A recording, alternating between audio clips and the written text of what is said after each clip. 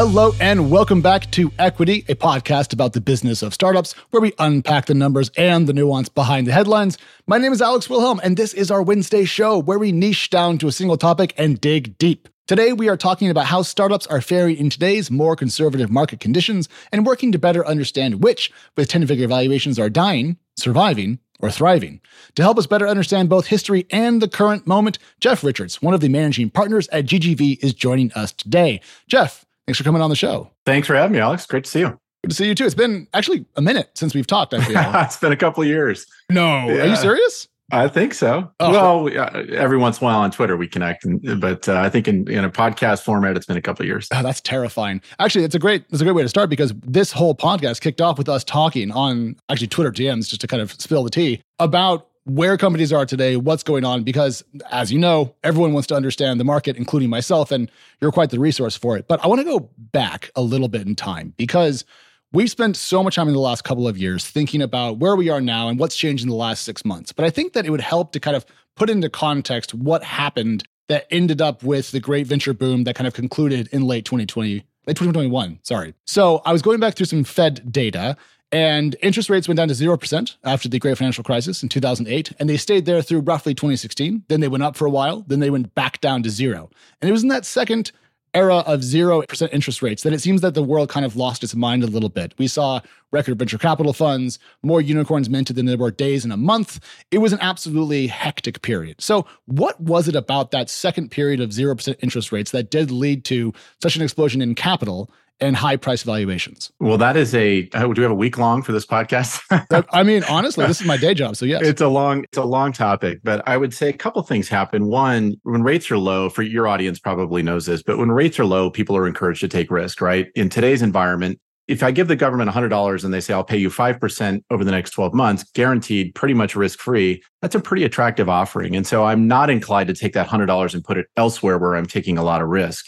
When interest rates are at zero and I'm getting paid nothing, I'm inclined to want to take risk. And so you saw that with venture funding, you saw that with the public markets, you saw it with things like crypto, you saw it with real estate. All over our country in particular, but really all over the world, you saw sort of an asset inflationary environment because people were putting capital into risk assets. I would say in particular related to the tech economy and sort of your question about why did it happen at such a faster and larger pace the second time around, if you look at what was happening with cloud, and we had this incredible intersection of innovation in the late kind of 08, 09, 010 with cloud and mobile intersecting, and I would throw in payments as a third rail there. Sure. That all came together at once, right? iPhone launches in 08, App Store in 010, cloud really starts to take off in 08, 09, 010. And you had the integration of payments with companies like PayPal, Stripe, Braintree that really kicked off this whole boom in innovation and technology spending over the last decade. And so what happened was a whole bunch of value was actually created. Yes. And you saw, I'll give you one example, a company like ServiceNow, which is a software company that went public in 2012. The time ServiceNow went public in 2012, it was about $100 million company. It had done $100 million in revenue the prior year. Well, ServiceNow this year will do about $9 billion in revenue. So in a decade, that company has come to really dominate its area of the technology and software landscape. And so the value of that company today is $90 billion. Yeah. That is a venture-backed company that went public in 2012. In 2013, you could buy it for $40 a share. Today, it's at $470. Wow. So a ton of value was created. At the same time, we had people sort of speculatively throwing dollars at other things that could be valuable as well. And that, again, software, real estate, crypto, you name it. And I think that as prices and returns, sort of becomes a self-fulfilling prophecy. As companies like ServiceNow and Atlassian and Workday and others created a ton of value for LPs in venture funds, LPs said, gosh, I'd like more of that. Right. And it created more capital flowing into the venture community. And you saw record fundraising for venture capital funds in 19, 20, 21. Yeah. So when I look back at the kind of the first unicorn era, kind of the 2013 to 2016, things at the time seemed excessive compared to prior norms in the world of venture and startups. We had, I think, Mark Andreessen saying that burn rates were too high and companies were going to go poof, and people were concerned about a lot of stuff.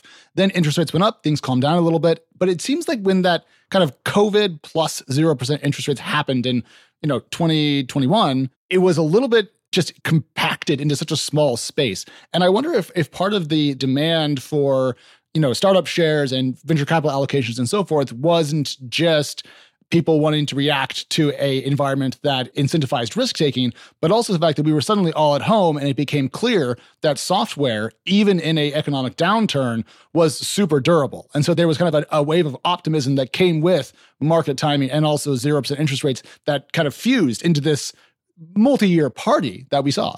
100%. And you had companies, look at a company like Toast, which went public during that COVID era and today powers tens of thousands of restaurants in America.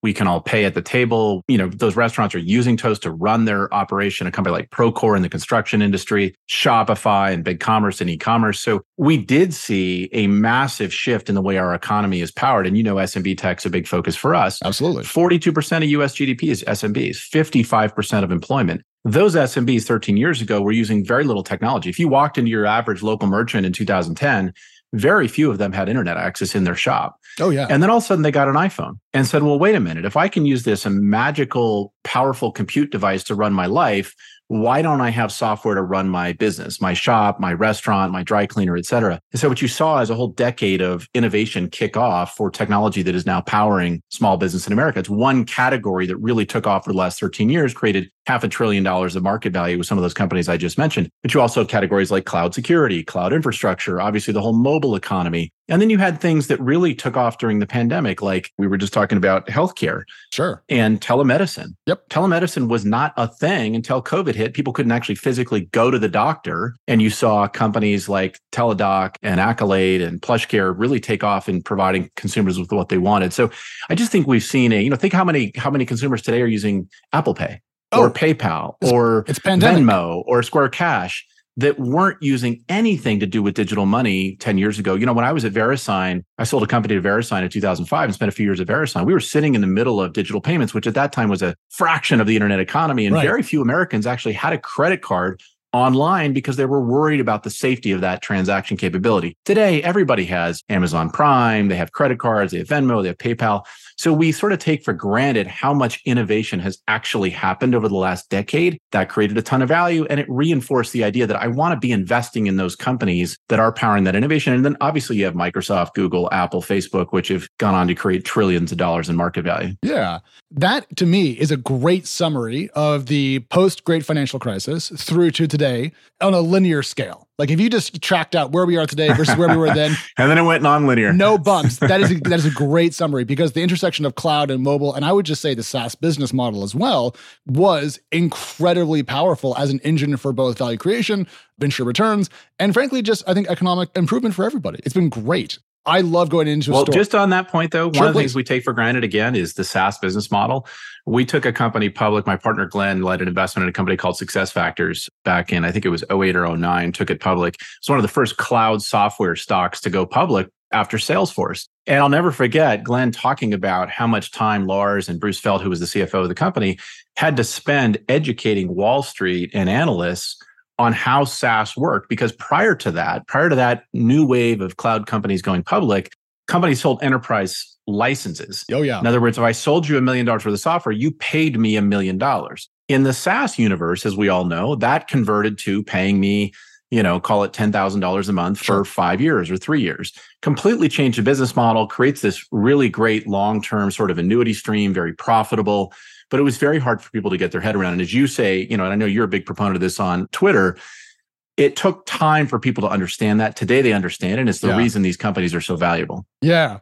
But in the last couple of years of the zero interest rate era, things got out of hand. And I think it's things we talked about, but also the distance between those early periods of platform shifts that led to this creation of value over time, and the fact that we were seeing kind of the tail end of that, combined with some kind of unique economic moments that did lead to a speculative period. And part of the result of that was a great number of companies built themselves kind of ahead of revenue, hiring ahead of their needs, burning quickly because the market was rewarding that. Revenue growth was the thing that mattered the most. And then the music kind of stopped. And where we picked up on Twitter recently was some companies kind of got ahead of this and were a little bit better prepared than some others to actually weather a very different venture and macroeconomic climate today. So I'm curious, how early did you/GGV begin to worry in probably 2021 that the music was coming to a stop? Well, it's a great question. I think, nobody's perfect at timing the market, not even Warren Buffett. Right. And I think a lot of us in the public markets and private markets underestimated the shift that was happening with interest rates. Even our elected officials, if you wind back the clock to 2021, were saying inflation was transitory. We probably don't need to raise rates too aggressively. Well, it turns out we did. And so we've all tried to adjust to that. So I think the thing that is interesting, as you point out today, is, the market is placing a very high value on profitability. And in the software world, we have a metric called Rule of 40, which is basically growth rate and profitability. And it's sort of a metric that combines the two. What's really interesting is if you wind back the clock and look at some of the best public software companies today, ServiceNow was profitable when it went public. So I mentioned it was about 100 million or 110 million the year before it went public. It generated 10 million of profit. Veeva, profitable when it went public. So ServiceNow today is a $90 billion company. Veeva is a $28 billion company. So this is not a new thing. We just sort of lost track of it for a few years while folks were just purely focused on growth. And if you look at the multiples for high growth software companies in that 20, 21, 22, really 20 and 21, 19, 20, 21, they were off the charts. They were 20, 30, 40 times forward revenue. Woo. And now we've gotten into a market which is really more, it's more normal. We're not in a crisis. This is a normalized software multiple environment where folks are valuing companies based on a multiple of free cash flow, which theoretically every equity in the public market is valued based on some discount to future cash flow. And so any time where growth and risk are highly valued, you see that sort of go away and folks say, gosh, I'll just pay for growth. I mean, obviously we'd love to all wind back the clock and invest in Amazon in, 2001, 2002, 2003. You'd be if you'd put $10,000 in Amazon back then, you'd literally probably be a billionaire. But we can't wind back the clock. And so we're looking for the next Amazon, the next ServiceNow, the next Veeva. And to your question, there are companies that I think got ahead of that curve, saw that the market was shifting. I'm not sure they were macroeconomists and said, interest rates are rising. Right. But they certainly could read the tea leaves and feel that there was a shift coming in the market. And we saw companies making those changes, I'd say late 21, early 22, companies started to get ahead of that curve. What do you think the tea leaves were? Was it, lengthening sales cycles? Was it a change in pipeline, a shift in customer set, a demand for more discounts? Like, what were the tremors that they might have picked up on? It's a great question. And actually, the hardest part about the market was we weren't seeing that. We weren't seeing any economic slowdown. Really, I would argue in the software universe, didn't see much of an economic slowdown until late last year. Yeah. And then you saw most of the public software companies guide down for 23. If you take the guidance they gave in December of 21 for 2023, a lot of software companies guided down for 23 in Q4 and early Q1 of this year. We really didn't see a slowdown in spending and sort of belt tightening among corporate buyers until the second half of 22. So to your question, what made it difficult was we were seeing the public market shift and investors and board members were saying to founders, hey guys, there's a big shift happening. You need to take note of it and you need to start thinking about changing your business model, tightening things up, burning less cash. But we weren't seeing any real shift in the end user environment. So that made it really hard in the boardrooms to say, hey guys, I know you're not seeing a slowdown, but it's coming and you've got to get more efficient and more focused as a company. It made it really hard last year for founders. Yeah, because they were being told one thing and seeing another thing. And 100%. It's hard to adapt to an anticipated change when you're eating real good today. So the right question here is, what fraction of founders, and I know GGV has a large portfolio, you're on boards and so forth, but you also have a lot of friends in the venture world. So what fraction of companies do you think heard that message when the board was ringing the alarm bells, but the customers were still at the door, and managed to rectify their operations to better fit what was coming? It's a great question. I don't have perfect data there. The private markets, people, companies don't share their data. I can tell you anecdotally, I've talked to probably 10 or 15, friends who are GPs at other funds. All of us have a handful of companies that have gotten really lean and in some cases profitable. So I'm on the board of a company in New York called Slice. That company made the decision to get profitable right around January of 22, was profitable by June or July, I think. Still profitable today, so generating cash flow. Other names that were given to me are Canva, Calendly, Zapier. Again, I don't have firsthand knowledge of those companies, but I know they're very well run. And I think the thing that's really interesting is in talking to each of the investors in those companies, what they tell me is the culture of that company was always that it was pretty well run. I think it's really hard. If you look at a company like we don't do a ton in media, and I certainly don't do anything in media, but I noticed that Vice Media just filed for bankruptcy. Yeah. I went back and I sort of looked at the history of that company. It looked like a company was always burning a lot of cash, always had some challenges with its sort of brand and reputation and the operations of the business. It's really hard to change the culture of a company once it's been set. You saw that with WeWork. You saw it with, some other highly valued companies that burned a ton of cash. It's extremely challenging to change the culture of a company. And so one of the things that we spend a lot of time with founders on is how do you build the right culture, the right mindset, get a CFO in early, ideally for software companies, 10, 20, 30 million of ARR. We love to see a senior finance exec, if not a CFO, get in there and help to build that cultural mindset around go-to-market efficiency. How much money are we spending on future projects, R&D, things like that.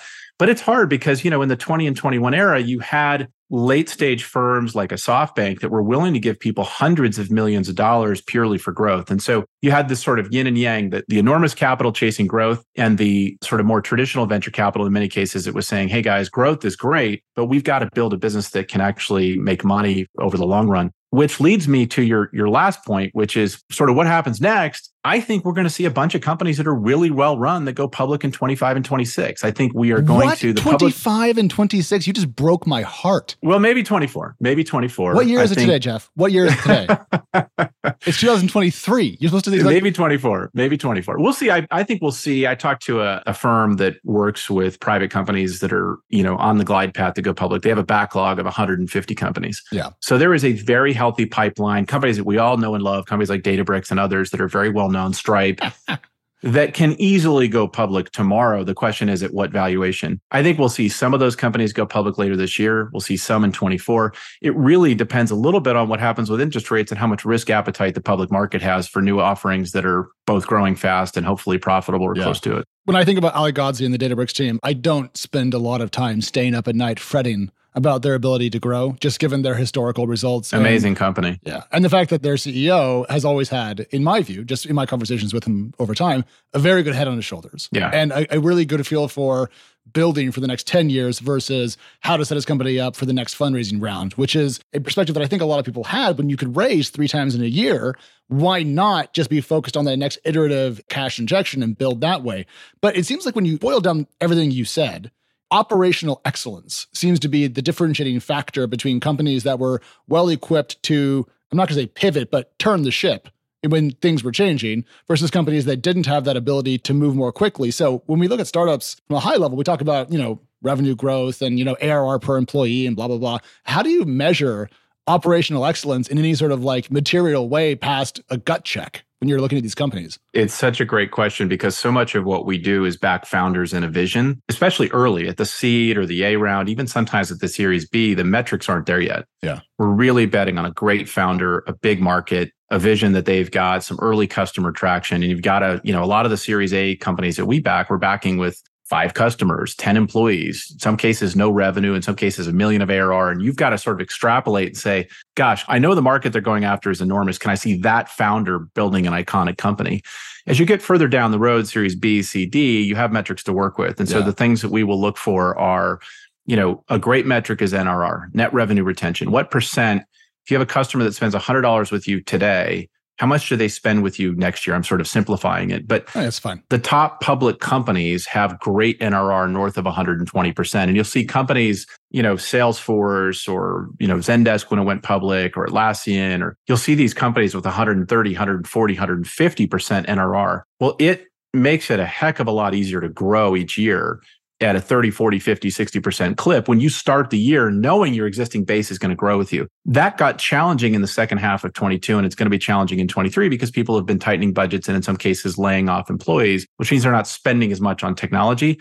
But, you look at a company like CrowdStrike in the security space, unbelievable NRR. So winding back the clock, we look at these companies at Series B and say, okay, you're at 10, 12, 15 million of revenue or ARR. In a recurring revenue, what's your NRR look like? That's one metric. A second metric you can dive in on is sales efficiency, right? Go-to-market efficiency, CAC, LTV. Those can be a little bit fuzzy, but I can look at the 10 reps that you have on your team today. How many of them are hitting quota? Yeah. Right? How long does it take a rep to ramp? What's the average sales cycle? So there's some basic underlying fundamentals that we can really dig in on and kind of get a sense of how well run is this company? In particular, as the company gets north of 50 or 60 or 70 million of ARR, you can really dive in and they'll typically have a good CFO and good metrics, et cetera. But early on, it's tough. And I think that's, the magic of venture capital, the double-sided coin, right? The magic is you find these incredible founders that go on and build these iconic companies, and you find them before the data tells you it's obvious. Yeah. The yang is when you get it wrong, it's very painful. Yeah. On the CrowdStrike point, I just want to say it's further evidence that spending your technology dollars on Formula One sponsorships is a very efficient way to grow. I know you're a big Formula One fan. It's just Real Housewives for petrol heads. That's all it is. It's just a bunch of drama, and then occasionally something happens. I want to go back to the metrics thing, because I was really curious as we discuss unicorns, really, that got to close to profitability or profitability versus the companies that are still struggling to kind of right-size their employee base and cost structure. Was there a unifying factor about how they approached the market that set them apart? So I'm thinking freemium go-to-market motion or a specific customer type. I know you love SMBs, but I don't know how they performed versus other customer segments. But are there anything that kind of brings those companies together into a group apart from operating intelligently and having a CEO that can see a little bit around a corner? It's such a great question. So I think if you break enterprise software, sort of the macro category down into subcategories, there are things you can look for. So in a traditional enterprise software business that has high ASP, average selling price, if you're selling software from $500,000 to $1 million a year, or even $100,000 or more per year, you're an enterprise software company. Yeah.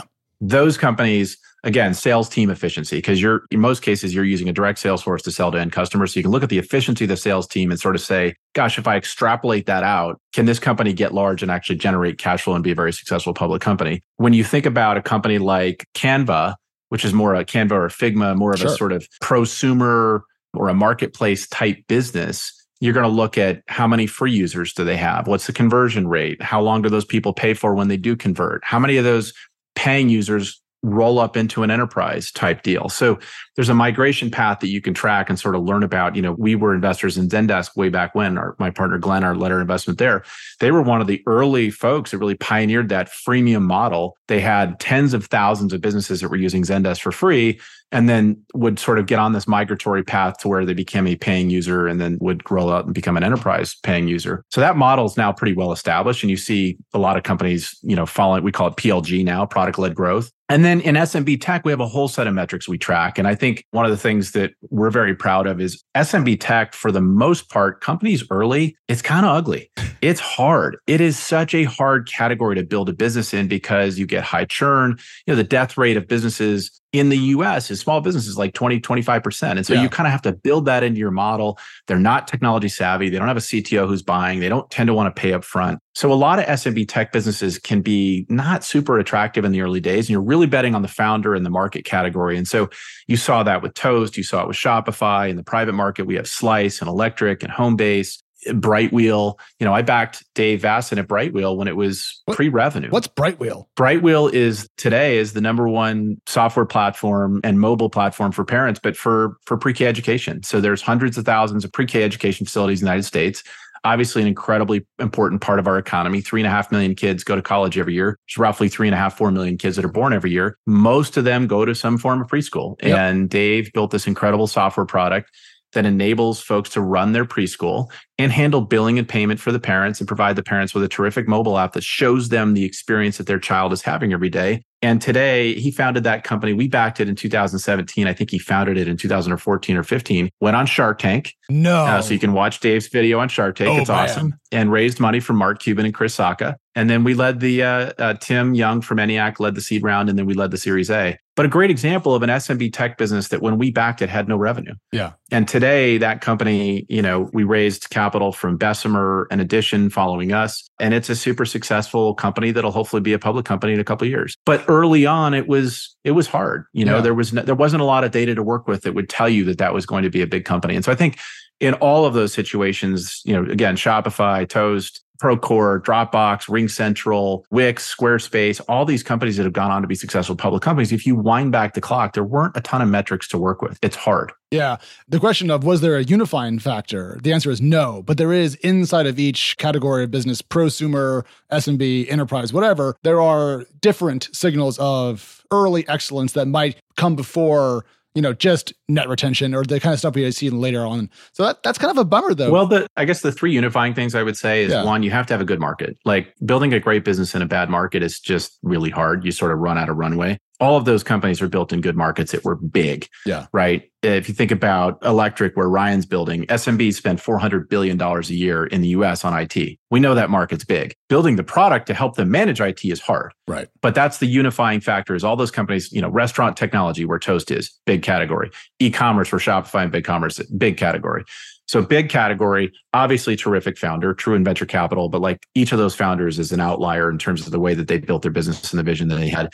And then the third one I'd say is incredible customer demand. When you do reference checks for these companies, I was giving you the example of Brightwheel. When I went back to Clock and think about the early days of Brightwheel, they've had 20,000 merchants using Brightwheel for free. So there was something there that would tell you people want to use this product. And I think, we lost, to your question of what happened in the last couple of years, when you throw hundreds of millions of dollars promoting and selling your product, it can be hard to tell, are people really buying this product or is this company just really good at selling it? And so one of the things we always look for is talk to those end customers, right? We go talk to 10, 15, 20 customers. We'll do surveys, try to understand how much demand for this product is there really in the market. And you see that, right? People love running their restaurant on Toast. They love running their pre-K education facility on Brightwheel. They love, they love the product. Yeah. And that comes through. So let's flip this around on its head, because if we're talking about operational excellence, big markets, and product market fit in the form of the product being ripped out of your hands, my favorite def of product market fit. Mm-hmm. One thing I'm very curious about is the companies that aren't in your bucket of unicorns that manage to pivot intelligently and right-size their cost structure and get towards profitability. Because if there are 150 unicorns that company knows are heading towards the public markets, call it 250, there's still about 1,000 unicorns out there that might not be ready or may not be heading in that direction. So how did they get it so wrong and end up kind of upside down in today's market, struggling between a down round, a shutdown, a recap, or some other less than savory option? Well, I think, to be fair, I'm talking about a relatively short period of time, right? This market shift has happened over the last 12 to 18 months. And if you look at public companies, I tweeted out this week, Monday, MNDY is the stock symbol, incredible company that's in the low code, no code space. Yep. Shifted their business model and are generating free cash flow faster than analysts had expected. And stock went up. Stock's actually doubled in the last 6 months. So it isn't like all these companies are just poorly run, deadbeats that have to do what they're doing. It's just people trying to say, hey, gosh, we really need to reorient the way we're thinking about growth. And you're seeing that even in some of the strongest public companies as well. So I want to be careful we don't just paint everything with a broad brush. I'd also say there are certain categories like, you look at the company that Tony Zhu at DoorDash has built. You couldn't have built DoorDash trying to be profitable from day one, right? That was a market share game. Same with Uber. These are companies that were expensive to build, are expensive to build. They're game changing. I use both every week. They're amazing, but you couldn't really build those companies, quote unquote, being profitable from day one. We have to sort of realize that in the venture capital world, there are still categories and companies that are going to require a lot of capital if they're going to change an industry completely. Well, I'm old enough to remember back in the day after Amazon went public and a $500 million market cap, there was famously an analyst at Lehman Brothers that said, Amazon's not going to make it. This company will not survive. And today it's one of the most valuable companies on the planet. So the doubters, there are a lot of founders who will prove the doubters wrong. So I just want to be careful we don't paint everybody with a broad brush. But I think in every category, whether it's consumer, fintech, software, every board, every CFO, every founder is sort of evaluating the business and has at some pace over the last year tried to change the way they're running their business. In some cases, it requires a major surgery. I mean, I'm on the board of one company that's private where the founder came to me in September, October and just said, hey, look, I don't think the way we're running the business today, we can be profitable. And we went through a 3-4 month exercise. He brought in a former public company CFO to help him out with the process, brought in a former public CEO to help him out with the process. And 6 months later, ended up laying off 40% of his people, splitting the business in two. And today he has a much higher gross margin, much higher net dollar retention business than he did 6 months ago. But it was painful. It was a really hard bullet to bite. So I think you're seeing that across the landscape. And those stories, you and I were texting about this. I want those stories to be told because these founders are incredibly brave, right? They're going to their employees and saying, hey guys, this is going to be really painful, but we've got to make some really hard changes if we want to have a great company down the road. And the other thing that they're all trying to do is make sure that they have plenty of cash runway, right? We know that the venture market has tightened up. There's a lot less capital available to fund that growth. And so in that case, that founder said, I don't ever want to raise capital again. Right. I want that last round of capital that we raised to be the last round we raised before we go public. So it's a really hard time for founders. It's a really hard time for CEOs. one of the best allies they have in almost every one of these cases that I've seen is they have a senior finance leader to help them work through the process. And so one of my biggest pieces of advice when I meet early stage founders that are struggling with this challenge before them, I ask them, who is the finance leader that's helping you? Because it's hard to pull off if you don't have somebody who's deep in finance. Okay, I'm going to press you a little bit on uncovering the less than exciting news here, because we outlined the companies that got ahead of this and are now doing very well, your Canvas of the world. And shout out to them for doing so well. I hope they enjoy having yachts that have smaller yachts inside of them, because huzzah, that it sounds very cool. And then there are the unicorns and more late-stage companies that have done the painful and hard work of reforming how they run their business. How many of billion-dollar startups that we had going into this year fit into those two buckets, do you think? Maybe it's a fraction, versus those that have either no chance of managing to tinker and change their way towards a more healthy business, or are simply unwilling to do so? That is a great question. Because I'm guessing it's at least 50%, but I'm curious if I'm being too much of a pessimist, and I don't want to be, but I also don't want to be too optimistic either. No, I think that's probably right. If you assume that there are maybe 10, if you just sort of use venture law, power law economics, you'd assume that maybe 10% of those 1,200 are really exceptional companies that are going to go on to be the next great public companies that we all know and love. And I'm not talking about $90 billion ServiceNow. In many cases, I'm talking about $2, $3, $4 billion companies, but they'll be around for decades, hopefully. Yeah.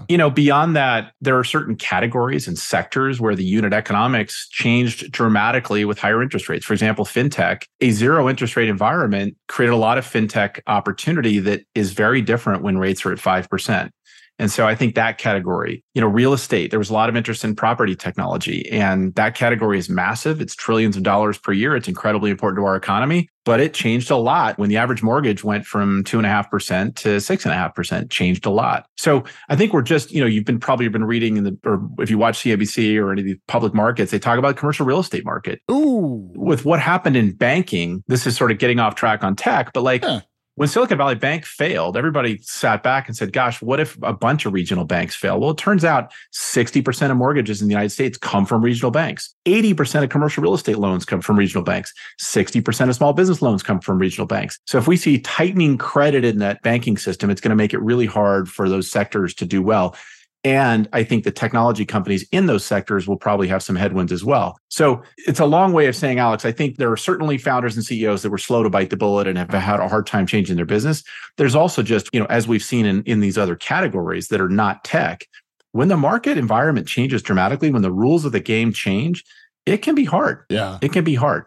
It's also kind of a reminder that if you're running at an extreme at any point in time, you're probably not leaving enough buffer to be able to pivot if you needed to, if things changed. But at the same time, I feel like venture economics, because it is so outlier focused in terms of where the returns come from, you're almost incentivized as a founder or a venture capitalist to seek out those, the outliers. Yeah. So it's kind of a tough, you need to be safe, but also if you don't swing for the fences, you're going to end up a shortstop. I don't know baseball very well. That's my best attempt at a baseball analogy. No, but I think that is the paradox of our business, right? We are looking for outliers, and outliers do things that are not scalable. The famous sort of Paul Graham quote, "Do things aren't scalable." Could you have built Airbnb or DoorDash or Uber, or could you have built these companies trying to do things that were scalable? Or probably not. Yeah. And so the outliers are created by these exceptional founders who have these huge visions in these industries, and they take the risks and they deal with all the ups and downs. And look at what happened with Airbnb when COVID hit. Oh yeah, Brian Chesky has said very publicly, our business, they lost 90% of their business in a very short period of time. But what did he do? He raised $1 billion in debt and he survived. And today that company is an exceptional public company. So I think that we will see some iconic companies come out of this generation, right? Just like we saw in 08, 09, just like we saw in 2000, out of this really challenging environment of 22 and 23, we are going to see an Airbnb. We're going to see, a PayPal. We're going to see a ServiceNow. We're going to see an Adobe. We're going to see, look at OpenAI. Look at all the things that are happening around us. And by the way, even in some of these public names, right? You talk to hedge fund managers and public investors today, they know, wind back the clock to 2008, I believe Salesforce market cap was around $2 billion. 2009, it was $3 billion. Yeah. Today, it's like 170, 180 billion. Yeah. We're going to see some runs like that over the next 10 years. And so if you're a public market investor right now, you're grinning and saying, gosh, maybe I should be poking around some of these small cap names that have been beaten down because they do have an exceptional opportunity in a huge category. And they're starting to say, and I might even have appetite for IPOs. And that's where I think we're going to see some opportunities. And you mentioned a few healthy companies like Databricks and others that we'll see get out. Yeah. I don't know if they'll go out this year, next year, But you've got a bunch of really well-run multi-$100 million businesses that are either close to being cash flow positive or already are. And I think there'll be a very receptive market to those companies, certainly in 24, if not later this year. Yeah. I know we need to move towards a conclusion. So I'll say this. I think that you're right that the IPOs are not coming Q3, maybe very late Q4, but probably next year. I think as well, however, that there will come a time in around the same time frame when certain companies that either failed to get their costs under control or were simply hit by a changing market harder than other companies begin to fade away. And so I think we're going to see this weird dichotomy between the winners going public and the losers being sold for parts or whatever. And so I think it's going to be kind of like a takeoff and a death cliff 100%. At the same time. What's the saying on Twitter? People always say nature is healing. Yeah. It will happen, right? We are going to see companies that can't get funded. You're going to see them acquired with no acquisition price named in the headline, which means they basically were acqui-hired. So we are going to see that winnowing. And then I think out of that, we're also going to see this sort of like rising phoenix of a bunch of great private companies. In many cases, not the ones that people already know about today. These are Series B, C, D companies that we're all seeing. If you took a poll of myself and 10 other GPs, you'd hear a bunch of names of these companies and say, those are your 25, 26 IPOs that people are going to be really excited about. Yeah. And just because I'm a capitalist deep in my bone marrow, huzzah, that sounds pretty exciting. And we'll both be there. But Jeff, we have to call it for today. Thank you so much for your time as always. And please keep telling me interesting things because it keeps my brain ticking along. Everyone else, Equity is back on Friday. And in the meantime, we are on Twitter where we tweet under the handle EquityPod. My name is Alex and it's also my Twitter handle if you want to hang out with me over there. In the meantime, stay cool, everybody. We appreciate you and we'll talk soon. Equity is hosted by myself, Editor-in-Chief of TechCrunch Plus, Alex Wilhelm, and TechCrunch Senior Reporter, Mary Ann Azevedo. We are produced by Teresa Loconsolo with editing by Kel. Bryce Durbin is our illustrator, and a big thank you to the audience development team and Henry Pickavet, who manages TechCrunch audio products. Thank you so much for listening, and we'll talk to you next time.